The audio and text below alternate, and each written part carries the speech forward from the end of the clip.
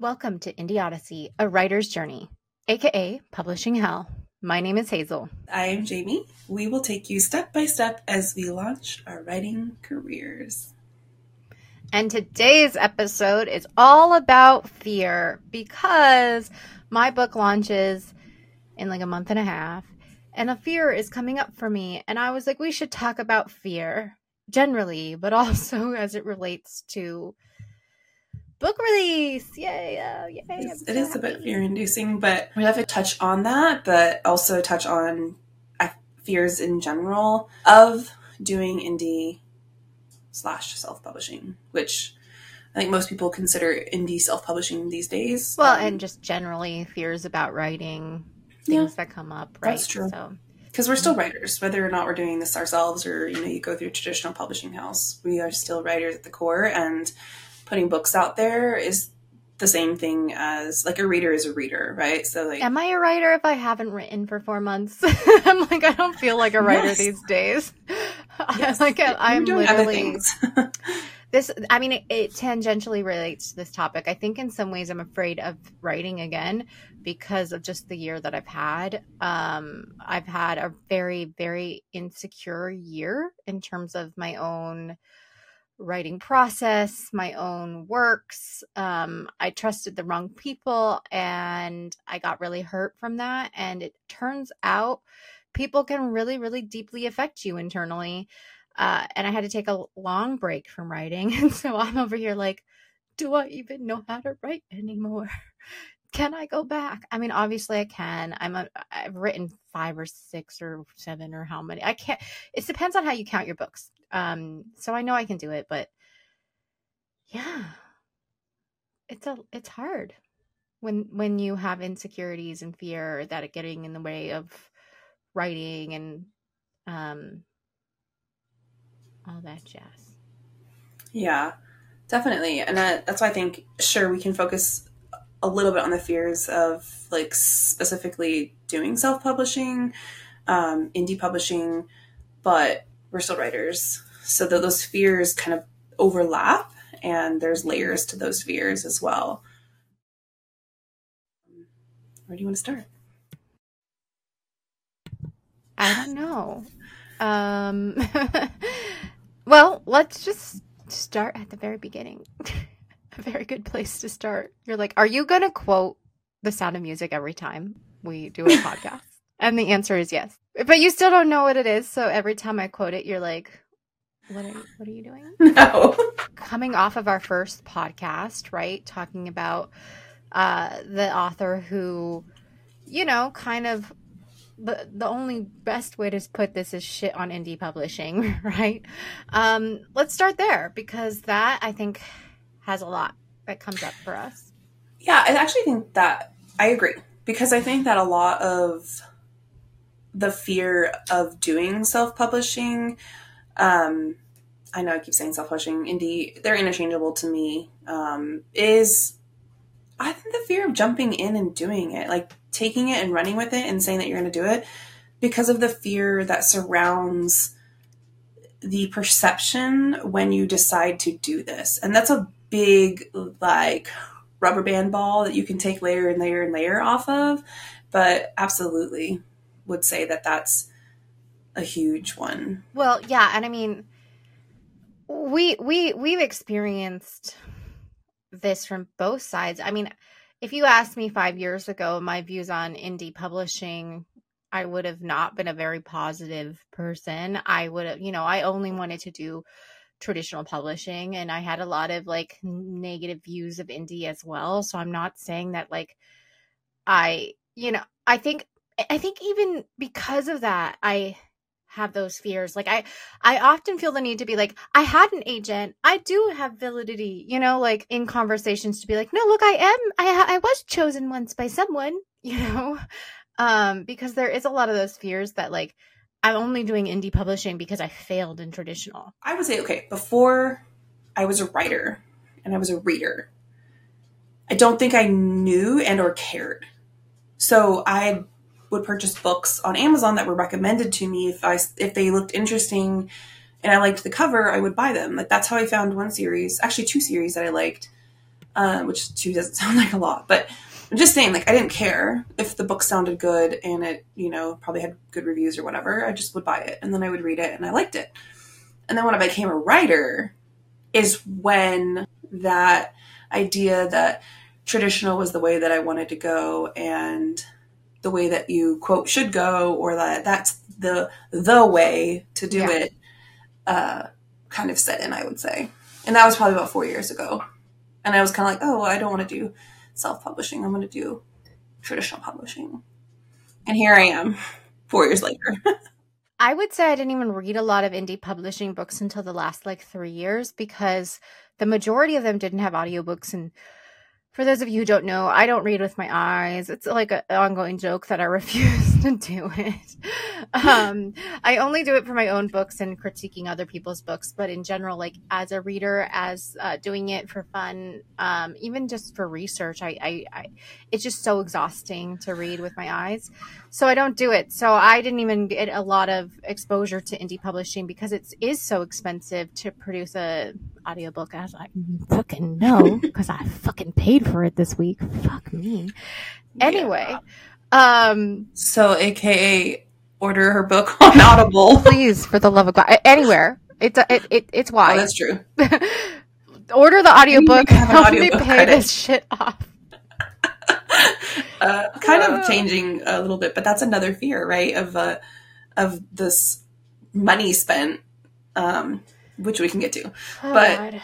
Yeah, indie publishing has changed, as we've said before, I think in our first episode, is because of the quality is better. And you can't even lie or act like that wasn't part of the problem before. Well, and it's there's always going to be a diverse level of quality in indie publishing, because all of my friends, I have tons of friends who've been doing it for 10 years who are incredible writers and have always been incredible writers, and they've been at the top of their game, and they are at the top of the game, and they're indie. And so, but it's been easier for people who hadn't had access, that are still good writers, to publish now. And we can't have this conversation without talking about romantasy, I feel like, because there was nobody hitting that genre, at least for us, right? Because if you really think about what I read is only like YA fantasy and historical romance and rom-com. Those are only the things that I read. And for a long, long time in fantasy, you could not do indie publishing well until this romantasy wave, because traditional publishers weren't buying it. So for the last 5 years, indie changed. I don't know if I agree with that 100%, because 6-7 years ago is when I bought that one series, and it was fantasy. I don't know if it was maybe slight dystopian, which is actually even more rare. That I found it again through Amazon's whatever algorithm back then. And then the other series that I read, it's like 6 books, and I was like on Kindle at work reading it. I was addicted to it. And that was a straight up fantasy series that I found, on Amazon ebook. And, that was actually like almost 6 years ago. So I think that you could, but it's exploded. Well, I think it was harder to get an audience. Like, you think so? What do you think was most popular? 100% fantasy indie was not a good place to be. Only the best rose to the top, because it was so hard. Because all of the people, like the audience, was reading YA fantasy, or they were reading adult fantasy. There wasn't really this middle game. Okay. You know what I mean? The romantic fantasy didn't really exist. It kind of did. So I see what you're saying. Like you're saying more like this romantasy in the terms of romantasy as a kind of bridge between. It's really that kind of NA that was never given to us, that has really expanded in indie. Well, and I would still argue that indie YA is still incredibly hard, and traditional publishing still has the market on that. And that's, again, goes back to why I think it was hard to indie, at least in our genre, until Sarah J. Maas like really hit the stratospheric level, and then Shelby Mahurin, and then if you look at the actual indie authors like Laura Thalassa with Rhapsodic, and By the way, I will pronounce everything wrong, guys, so just ignore it. You know, and Elise Kova and Carissa. I always want to say Cassandra. What is it? Danielle Jensen too. That is real. And Danielle Jensen, but she's newer to the indie game in a sense because she's really only been doing it for 2 years. Maybe a little over 2 years. But she was traditionally published before that, and so now she's gone traditionally published indie back to traditional, and kind of doing a little bit of both. So anyway, until romantasy, I would argue that there just wasn't a place for indie authors in this specific space, but rom-com has always been huge, and historical has always been romance, huge in just in general. Mm-hmm. So those were a lot easier to indie with, until recently. Indie is becoming a little bit more, I hate to say it, and it's not fair, but it's becoming more valid. Well, absolutely. And I think I didn't necessarily think it wasn't ever valid, but I didn't ever think that I could be successful in it in the genre I wrote. Okay. I do think that it's more valid for a lot of people, though. Like that views, that mindset, and that viewpoint. Oh, yeah. I think there's a lot of people who don't think it's valid, and I think there's a lot of people who look down on you because of it. And there's a lot of people who look down on you unless you're successful, like super successful indie. I mean, we could get into, you know, all of the personal rejections we've experienced over the last 6 months as we've decided to do this. Yeah. Like people unfollowing me. Okay, I don't know if they actually unfollowed me because I posted I was going to go indie, but that's what it felt like, which is a fear based in rejection that you're rejecting me now when you didn't before because I decided to do this indie path. Yeah. You've also experienced, like, in DMs and even personal conversations where people have been, well, you really shouldn't do that. Like, really think about it because it would really affect your career. You know, like, that's my reenactment of your telling of me. And I get it. Like, I don't get upset at those. Everyone has their own right to do whatever they want. I wasn't upset by it or anything like that. I just explained that, but I shouldn't have to explain. I guess that's the point, right? Yeah, I mean, it gets back to like why there are fears with us indieing, because it's almost like you have to argue and justify that choice. Whereas like if you got a traditional publishing deal, you would never have to argue or justify that, right? Yeah, because if I'm not, again, kind of the fear is like if I'm not successful, are those people going to be like, I told you so, or I was right, or this is why I wasn't interested in you? Well, I mean, that's why I used a pen name, which in some ways I deeply regret.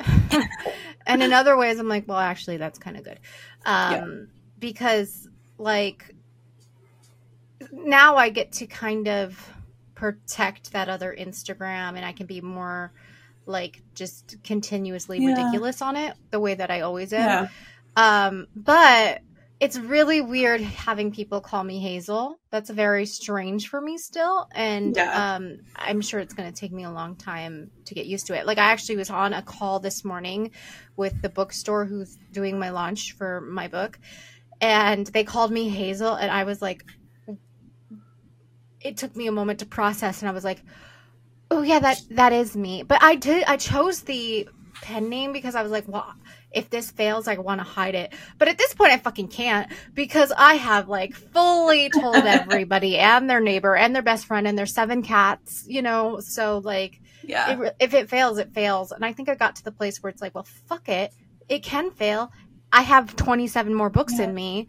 And just because one fails doesn't mean the other 26 won't. And that's an entrepreneurial mindset, though, is that you do this and you know there's a chance of failure, and it doesn't matter because you're going to do it again, even if you fail, because that's how you succeed, right? Like if you fail, you don't give up. You don't just say, well, the one book didn't do well, so I'm just going to, not do this again, right? Like it would be the same thing with writing. Like goes back to being a writer. If you query and you don't get any responses, or you don't get what you're looking for, like if you're just going to keep going, you're just going to keep doing it. So it's the same thing in indie. Like if you're going to keep publishing books, I think there's more weight there because you're spending money to do it, but back to the money.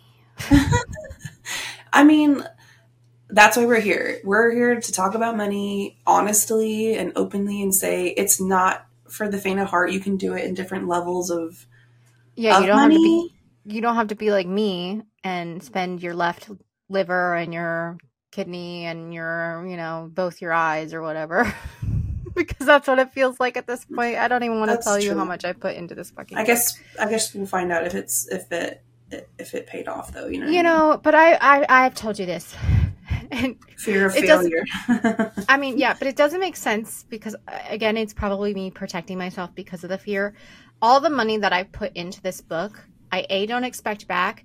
And B, I'm like, I can't even process that I will ever make money on this book. Like, I'm like, I really want it to be successful and everyone to love it because I just am a delusional person like that. And I believe in it, but but on the one hand, I'm like, everyone's going to love this book and it's going to be so amazing. And on the other hand, I'm making no money on it. And they're both existing in my head at the same time. Like in my head, I'm like, I'm going to make no money. But also people are going to love the book. And I'm like, those two things can't exist together at the same time. It just doesn't make any sense. But I think it's protecting myself. Like, well, if I look at it like, that's just gone money and you can't get it back and whatever, then I feel better about it. Yeah, but I think that is based out of fear of the failure of doing this. I used to say, like, if you don't have any expectations, you can't be disappointed. Exactly. And I know that that's probably not a great way to think about things, but it's a protection mechanism. Yeah. I mentioned kind of jokingly, but also that there were some people that unfollowed me that I thought I wouldn't have thought that they would. And I have no idea why. Again, right? Like, I'm not saying that it's because I announced that I was doing indie. They could have unfollowed me far earlier than that, and I just had no idea why. Could have been for anything, right? But I, of course, in my head, because I'm going on this path, my automatic assumption is that once I made that post about self-publishing, that they were like, oh, I'm not interested in following you anymore. It could be totally not a valid fear, but it's just like where my brain went, because I am afraid of people who I would have thought would support me not supporting me because of it is that fear of rejection, because I guess it wasn't good enough, like, to do traditional publishing. Like, I couldn't make it in traditional publishing. Well, and I mean, and it's probably a more personal experience because some of the people that unfollowed you, you actually had conversations with. It wasn't just a random stranger that you kind of semi followed each other. I have a bunch of those, a bunch of people who, like, I'm like, whatever, sure, I'll continue following you and you're going to continue following me, but do we really care about each other? No, we don't. But these are people that were more relationships, and that's shitty. Yeah, because I was very specific about when I was doing my Instagram account and, like, who was following me. Like, if I had, like, some rando account follow me, I would immediately delete them, which I could tell was like a bot or something like that. So it was really important to me to create and kind of curate this space on my writing Instagram, which is now my primary Instagram account, of a community of writing and people who I want to support, and, like, they're there to support me in this journey. And so I think that's why it felt a little bit more of like a rejection, because I would say that, like, most of the people that, like, I follow, or that maybe follow me, like, they were interested in my journey, my writing career, my journey. It wasn't just like, hey, I met you at Target and we both talked about writing and we never talked since. It was like people that I had spoken to, and made more connection with. So it was just kind of like, oh, yeah, did you do this because I announced that I'm doing indie now? It could not be, but it just felt that way. Well, so that rejection. And it's hard because I mean, you have the world with, what our podcast topic was last week with, the author that went off on indie. Yeah. And the world's kind of telling you, like, it's not as valid, right? Anybody can indie. Anybody can do it. It's so easy. Oh my God, guys. It's actually really hard. Well, actually, I had been being told for like 3 years, you got to indie, you got to indie, you got to indie. And I was like, no, I can't do it. I am not as good as you guys. Like, I can't do all the things. I don't want to do all the things. And finally I was like, well, I guess we'll just do all the things, but poorly.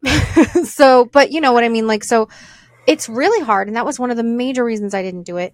So, but to back to the point, I think that you, with the world kind of saying that, and then people in your life reiterating that, and then these people unfollowing you, it's a pattern that's going to make you feel insecure, whether that's truth or reality or just internal. It doesn't change the way you feel about it and the impact that it's had. Yeah. Because I was pretty open about querying, and this is the book that I've queried, and it's had, I sent it to 2 agents, and one agent still hasn't responded. The other agent, I got a response today, which you have seen, and I'm not mad at the response. It was a unique situation. I'm mad at it. Well, it was a unique situation, and I'm very, very fortunate, though, to have gotten feedback, because that is not normal at all.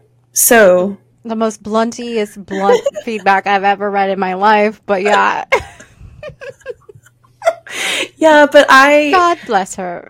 I have worked in really, really high stress jobs, like where you had to be perfect as my job.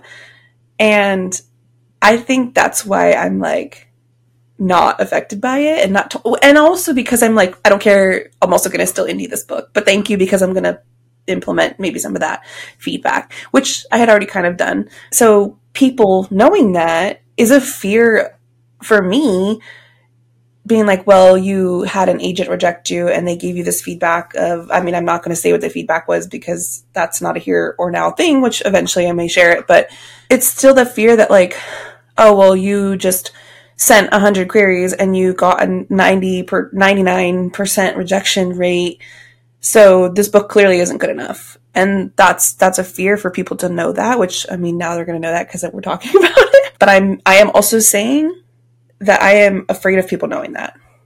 So here you are, world. If you're listening to the podcast, I'm afraid of people knowing that, because they're going to think that this wasn't good enough and that it's not worth buying because it wasn't good enough to be traditionally published. Yeah. Or to even get an agent's interest or whatever. Although there were positive things in that email. Yeah, 100%. You're also must have way thicker skin than me, because I read that email and I was like, I don't want to hear from you. This sucks. Please never contact me ever again. Because the truth is, this agent also has 2 of my books and has that's true. not responded in a long time. And that's fine. I don't want a response. Thank you. So, because I'm just more sensitive. Yeah. But yeah, but I think there's validity in what you're saying, because it gets down to like, well, I failed on submission, and like, well, then maybe I'm not good enough because I failed on submission. Or even just going back to this agent, like she's had these 2 books for, 5 months now. Like, did she read them and she just forgot about me, or is she just waiting to see what happens with Courting War? Or is it like, but it really honestly makes you feel like you're not good enough when Trad comes in and rejects you. It makes you feel like you're not good enough. And that can be really a big fear. And then you're like, well, okay, is everyone else thinking that too? Like, I'm not good enough. And that's obviously not the reality of the situation. Yeah, I agree. I mean, I do agree. And I know that, which is why I'm still pursuing indie, because it is good enough. Like, readers have read it and loved it. You've complimented my prose. The person who read it complimented my prose. And then even this agent who sent this email still complimented my prose. And so, of course it's good enough. She complimented your prose in the most. It was a compliment. Yeah, it was a compliment, but it was like, to me, I'm like, in the most rude way possible. It's like, that's like a compliment that comes with a slap. Like, what's a good example? It's like when you're... The pros are fine. We could cut this. No, it's funny but it is a compliment. It's a compliment because, like, with this person, that's a huge compliment. It's like somebody who doesn't know how to compliment is like, yeah, it was fine. It was great. You know? Yeah, right. Like, that's not a compliment in my book. Like a Sheldon compliment. It was fine.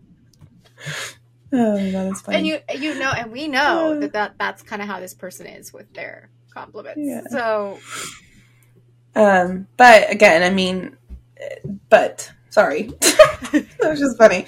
Back on track. I don't need any compliments. Please never talk to me. I'm a weak little baby. Don't talk to me. I lost my train of thought. I'm sorry. Anyway, it is good enough. I think that's where I was getting at. Like, yes, I'm hiring an editor. I am currently editing it again to strengthen the book even more because I haven't read it in a year. And so there are things that I was like, okay, like I can fix this. Like, because I wasn't planning to indie it before, that I wrote the best book I could write, and then I wanted to query it, so I queried it. And I actually was like, maybe I shouldn't have queried this. But I wouldn't have never known that had I not done that, and nor had I like gone through this and decided to do indie. And like, I get to do what I want now, like, with it. And it was still a good story. Like, there's not really like any issues with it, plot and stuff like that. But I can make it better, I guess, is the thing. Tangentially related. Can we talk about what I just did? Yes. Because it's related, right?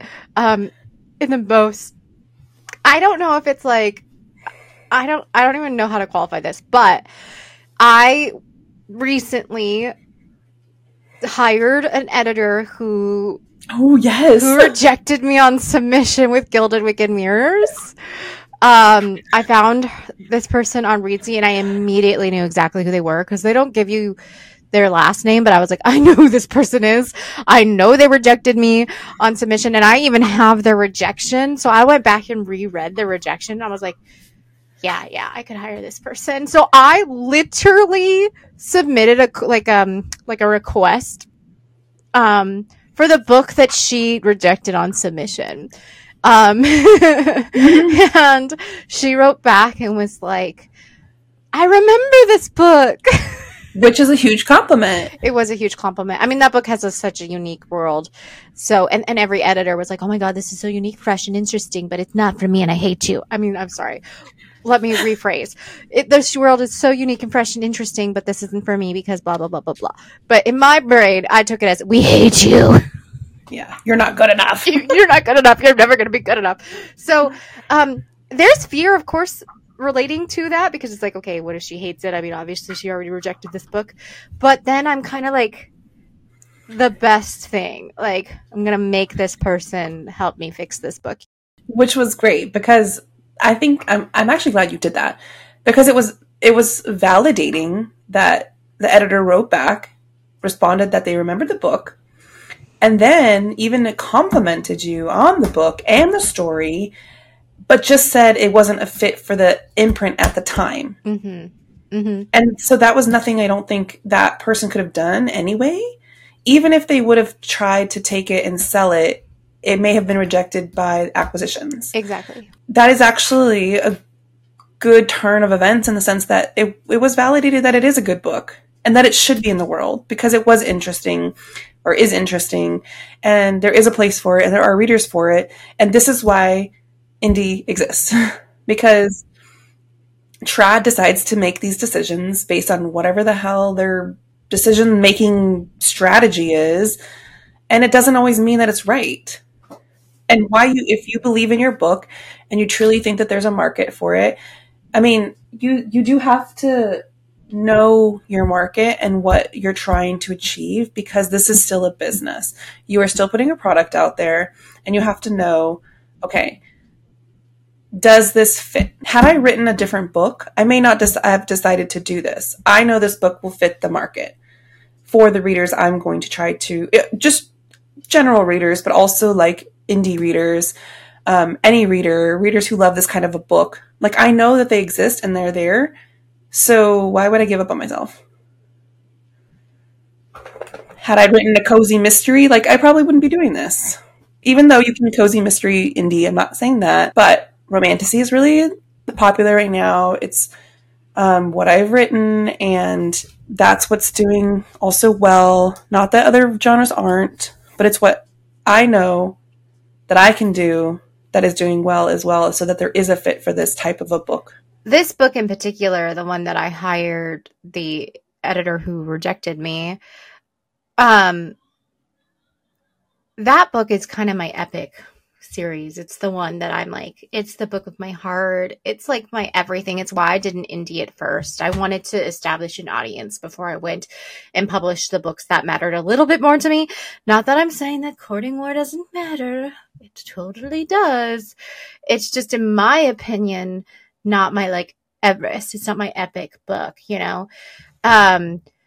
So I really want to get this book right. And I've always felt like there's something still missing and wrong with it. I felt like my agent couldn't get it to the proper place that I felt like it needed to be. And also I think maybe there's a timing and a universe thing to it where it's like it was not the timing for that book to be successful and be whatever it's going to be. You know, I don't know what it's going to be, but I'm hoping it's going to be very big in a way that like it's successful for me.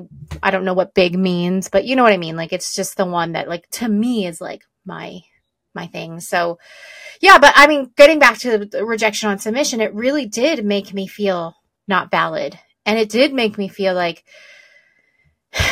in this world of writing, it feels like there are levels of people and situations and things that where they just don't care about you until you have something to show them that is successful.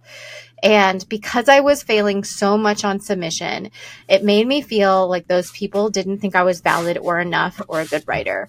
Yeah.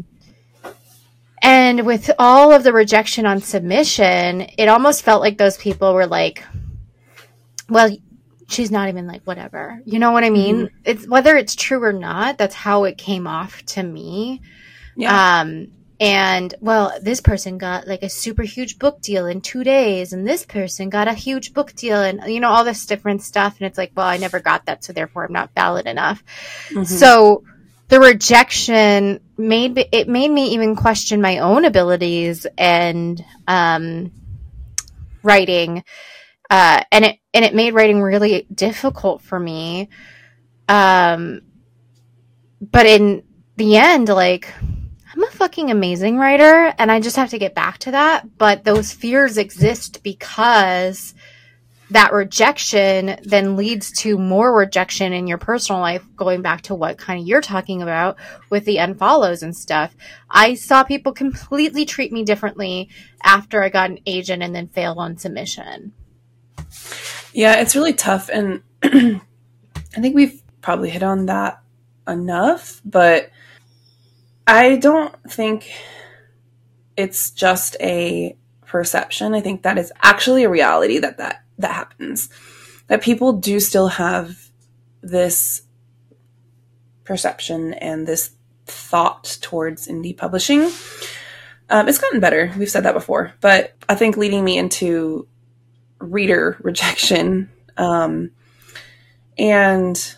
which I guess would then be failing, but it's this fear of failing, because we're putting so much time and effort and love. Like, these are stories, which a book is not for every person and every reader, but I want everyone to love this, and I want this to be the next big book people are talking about. We all want that. I think even traditionally, I think it would be a lie if we didn't all say we wanted, like, there are people out there, I'm sure, who are like, I'm fine with being a mid-lister or just no, I want this, my really book to sell 100,000 copies. No, most writers want to be fucking Rebecca Yarros or Sarah J. Maas. Let's not fucking lie about it.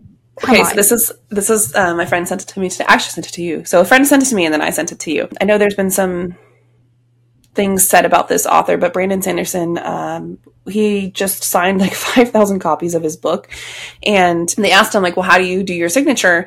And he's like, I developed this method of signing that didn't involve wrist movement so that I could sign with my arm so that it doesn't tire my arm out. Well, how did you know that you would sell this many copies? And he's like, well, I didn't know, but I planned for the future. And I was like, yes, that is the energy that we all need going into 2024 and beyond.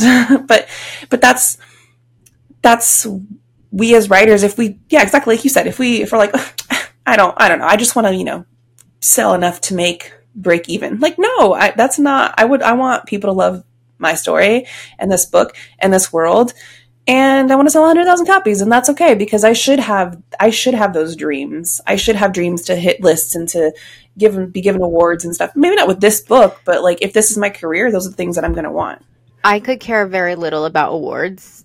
Well, I just want big fan. Like, I want fans and I want money. Well, yeah. But apparently I think my book's going to be incredibly successful, but I'm going to make no money off of it. So we still can't make that work in our brain. But like, no, I mean, I wouldn't even know what awards I would want to win. I don't even know, because I don't, it's not that I don't care about that. Of course, I would love to win any award. Give me all the awards. I just don't feel like, to me, what the award would be is people like pre-ordering my book the first time they hear about it, or they're like, or they're like waiting for you to like announce your next book, or they're like super excited and like they line up. Like when I go to a Stephanie Garber event and like they have to have wristbands because it's so freaking long of a line that they have to have like literally organized by wristbands. That's the level of like success I want. The awards are just like, whatever. I mean, I'm glad you want awards. I'm not saying you should not want awards. I'm just like, I wouldn't even know what fucking awards I'd want to have. Thank you. I just want everyone to love me.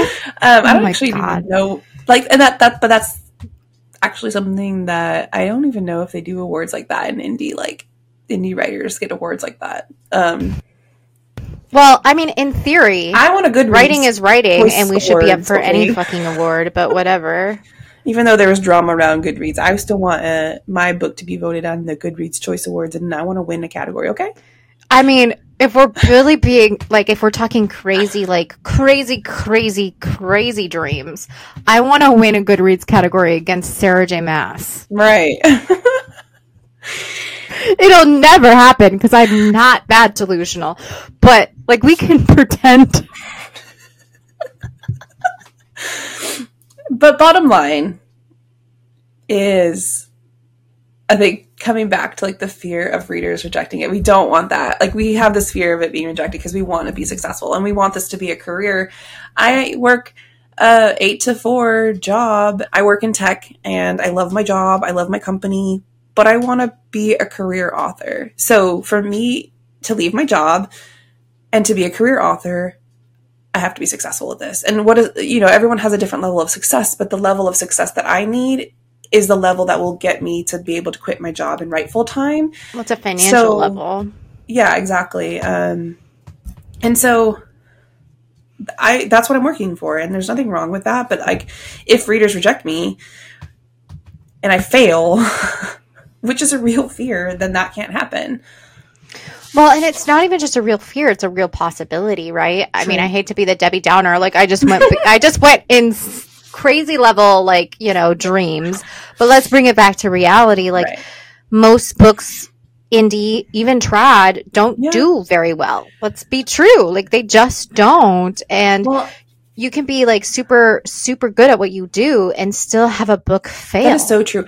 I don't know if it was in one of the last episodes, but I think I mentioned that most books I saw, an agent I follow who gives out data said that most books don't even sell 5,000 copies, or if it's even 2 or something like that. Like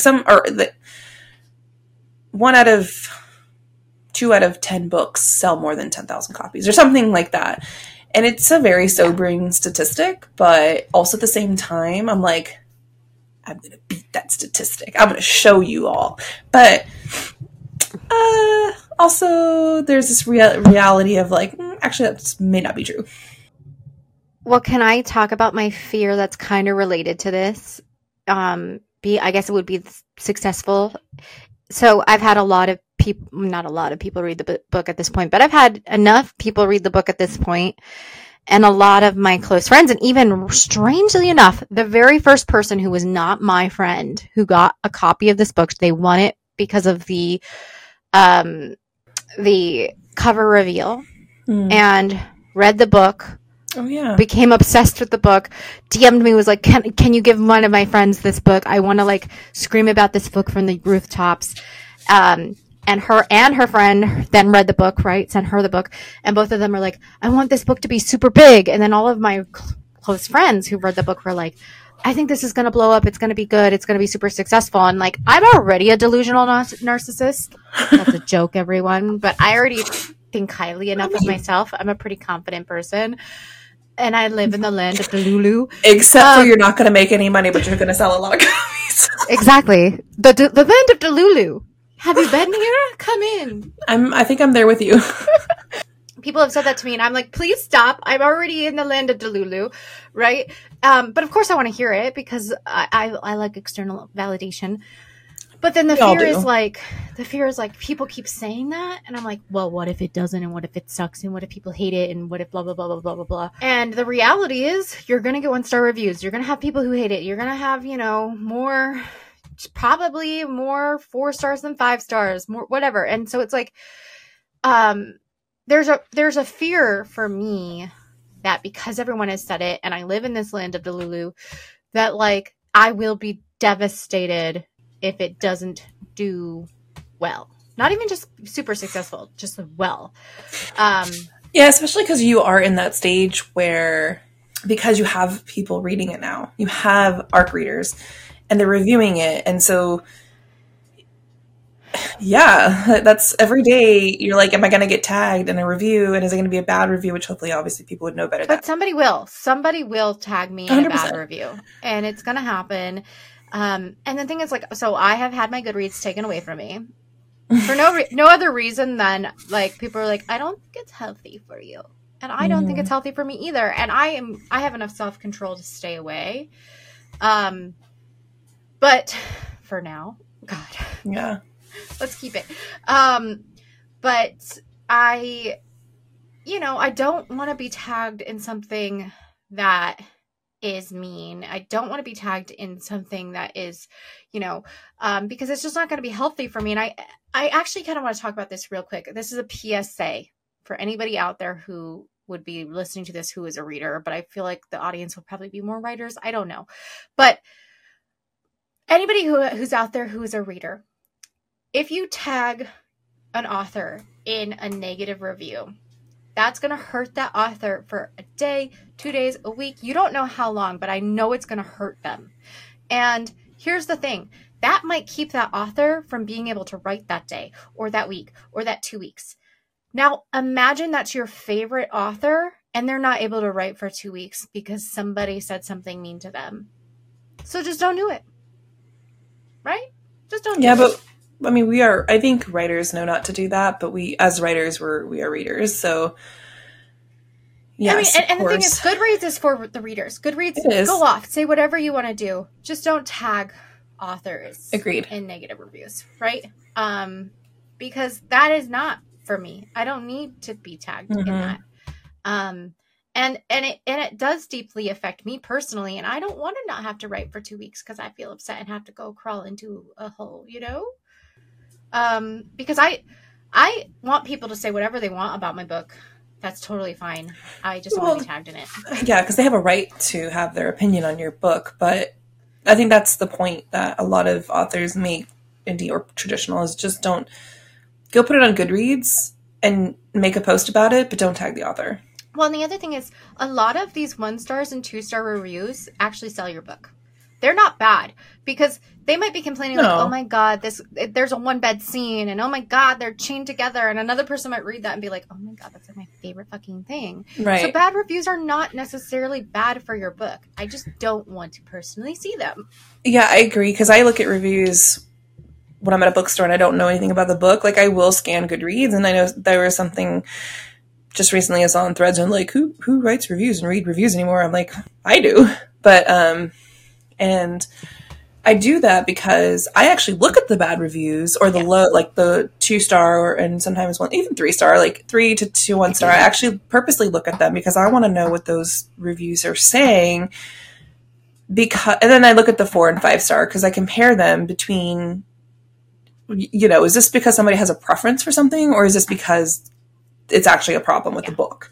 And so I think they do serve a purpose, but the point and is as a reader, the author in that. Yeah. As a reader, I trust 4 stars and 3 stars more. And actually, I personally will go and read a 3-star review of the book before buying it. Like, those are the ones to me that I, as a reader, trust more.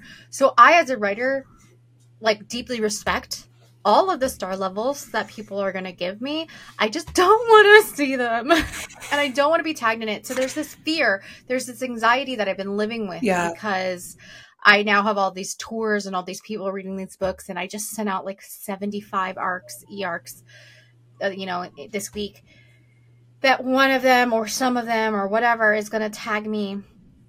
And I'm already in such this like sort of insecure place with my writing. Unfortunately, it's just been a really hard year for me, but I'm like, I don't want to see it.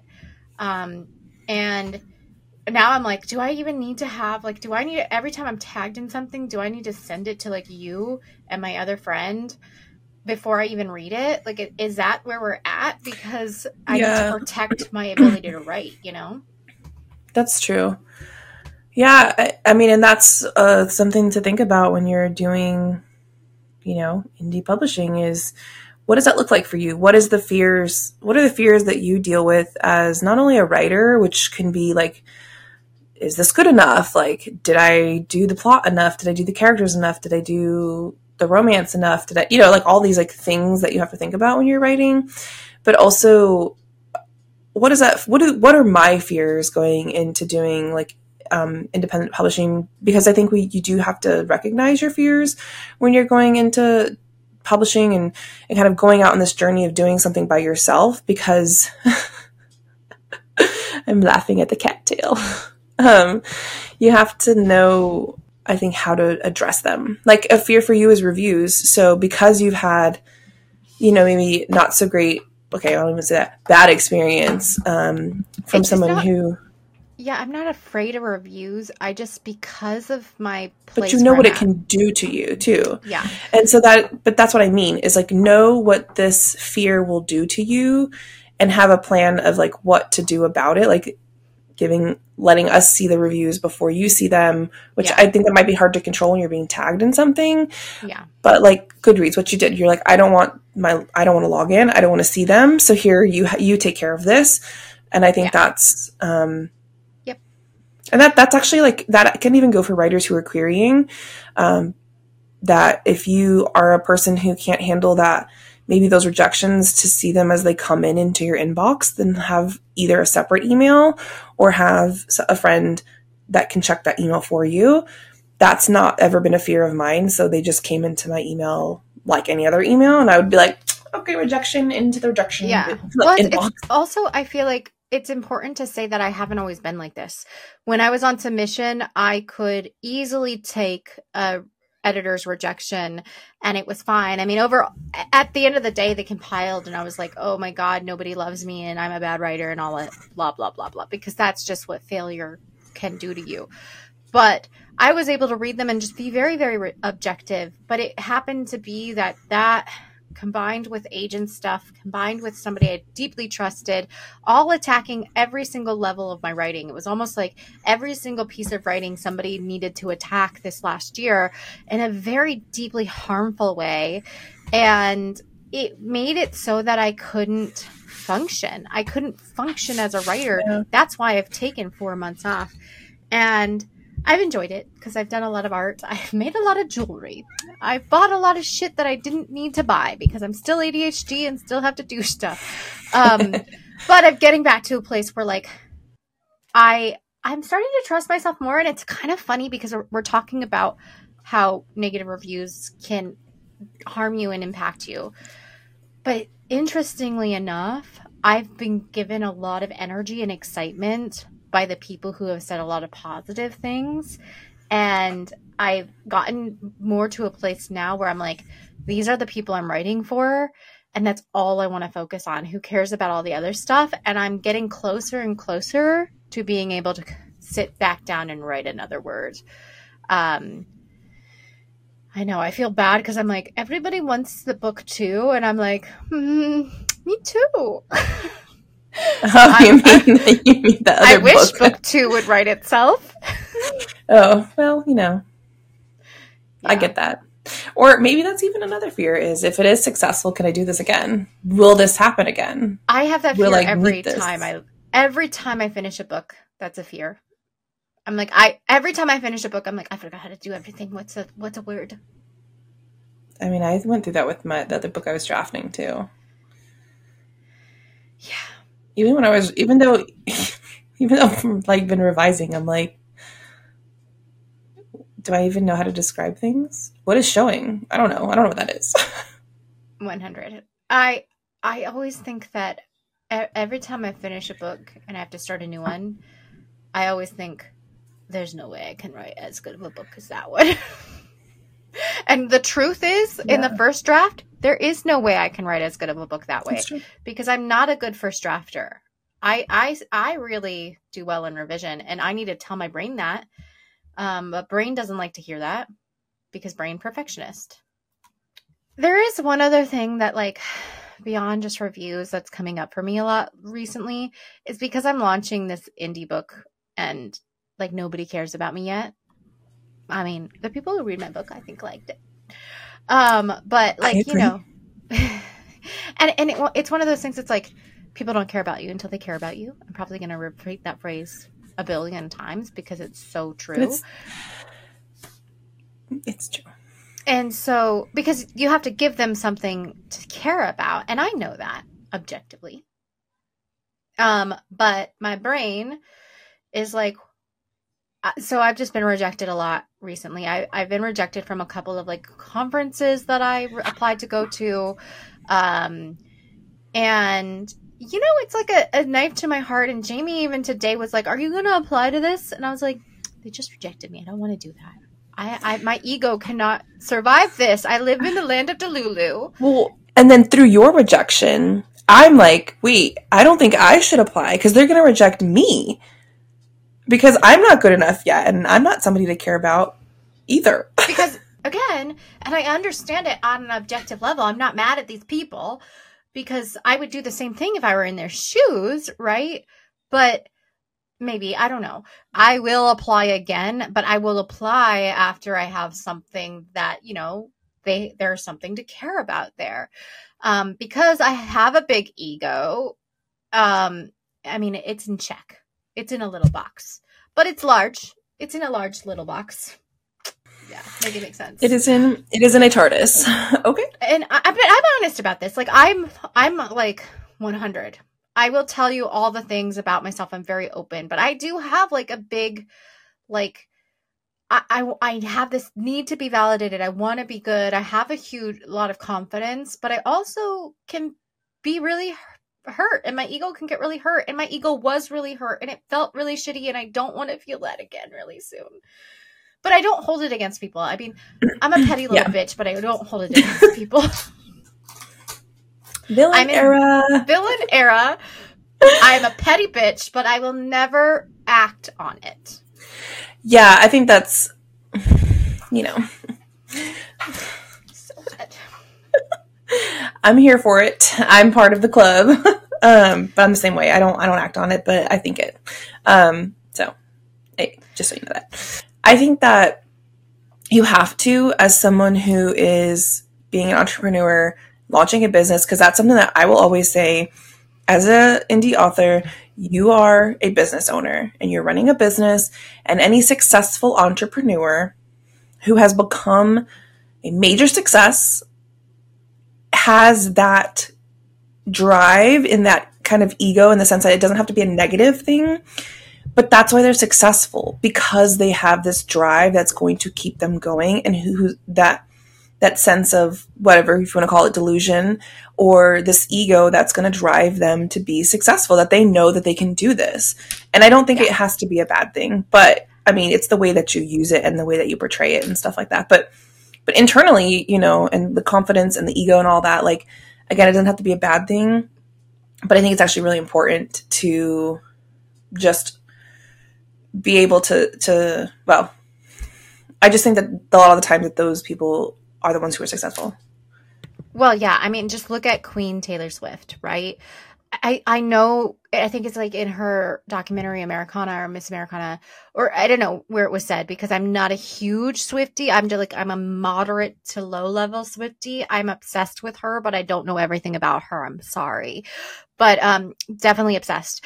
But she said it herself, like about the paparazzi. She's like, I dreamed to be at this level, to be this, this successful. And I've wanted this my whole life. I wanted to be on these stages. I wanted to do all of this. So now I can't complain about the things that come along with it.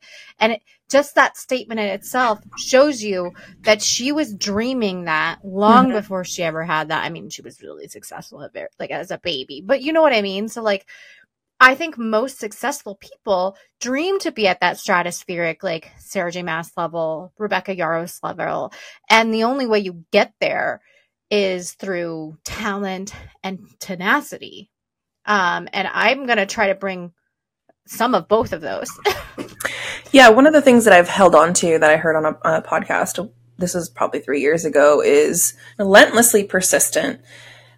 And that has stuck with me this whole time. And I have written it down on my calendar every month since I heard it. Like every month of my desk calendar, it is written, because to me, that's like the statement that I will be relentless in this pursuit, and I'm going to be persistent, and I'm going to make it. Like I'm going to do this, and I'm going to be successful, because this is what I want. And I'm not going to let anyone tell me that I can't do it and that I can't achieve it. And that's where you let the pettiness fuel you, right? Like, yes, for exactly. me, the pettiness of being rejected from these conferences, having the agents reject you, having the editors reject you, leaving my agent because she didn't really know how to steward my career in the way that I needed, or she didn't think I was good enough, or whatever. I left her, but I have to assume that she didn't think I was good enough to write the books that I was pitching her. So, I don't even know.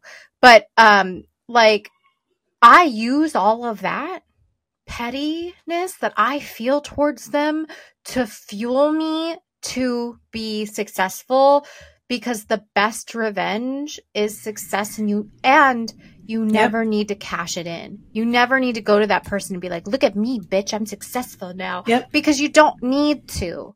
I mean, people can, and those are the people that aren't actually have, the niceness to back it up. Because at the end of the day, one of the things that I care about the most as a person, as a human being, is generosity and kindness.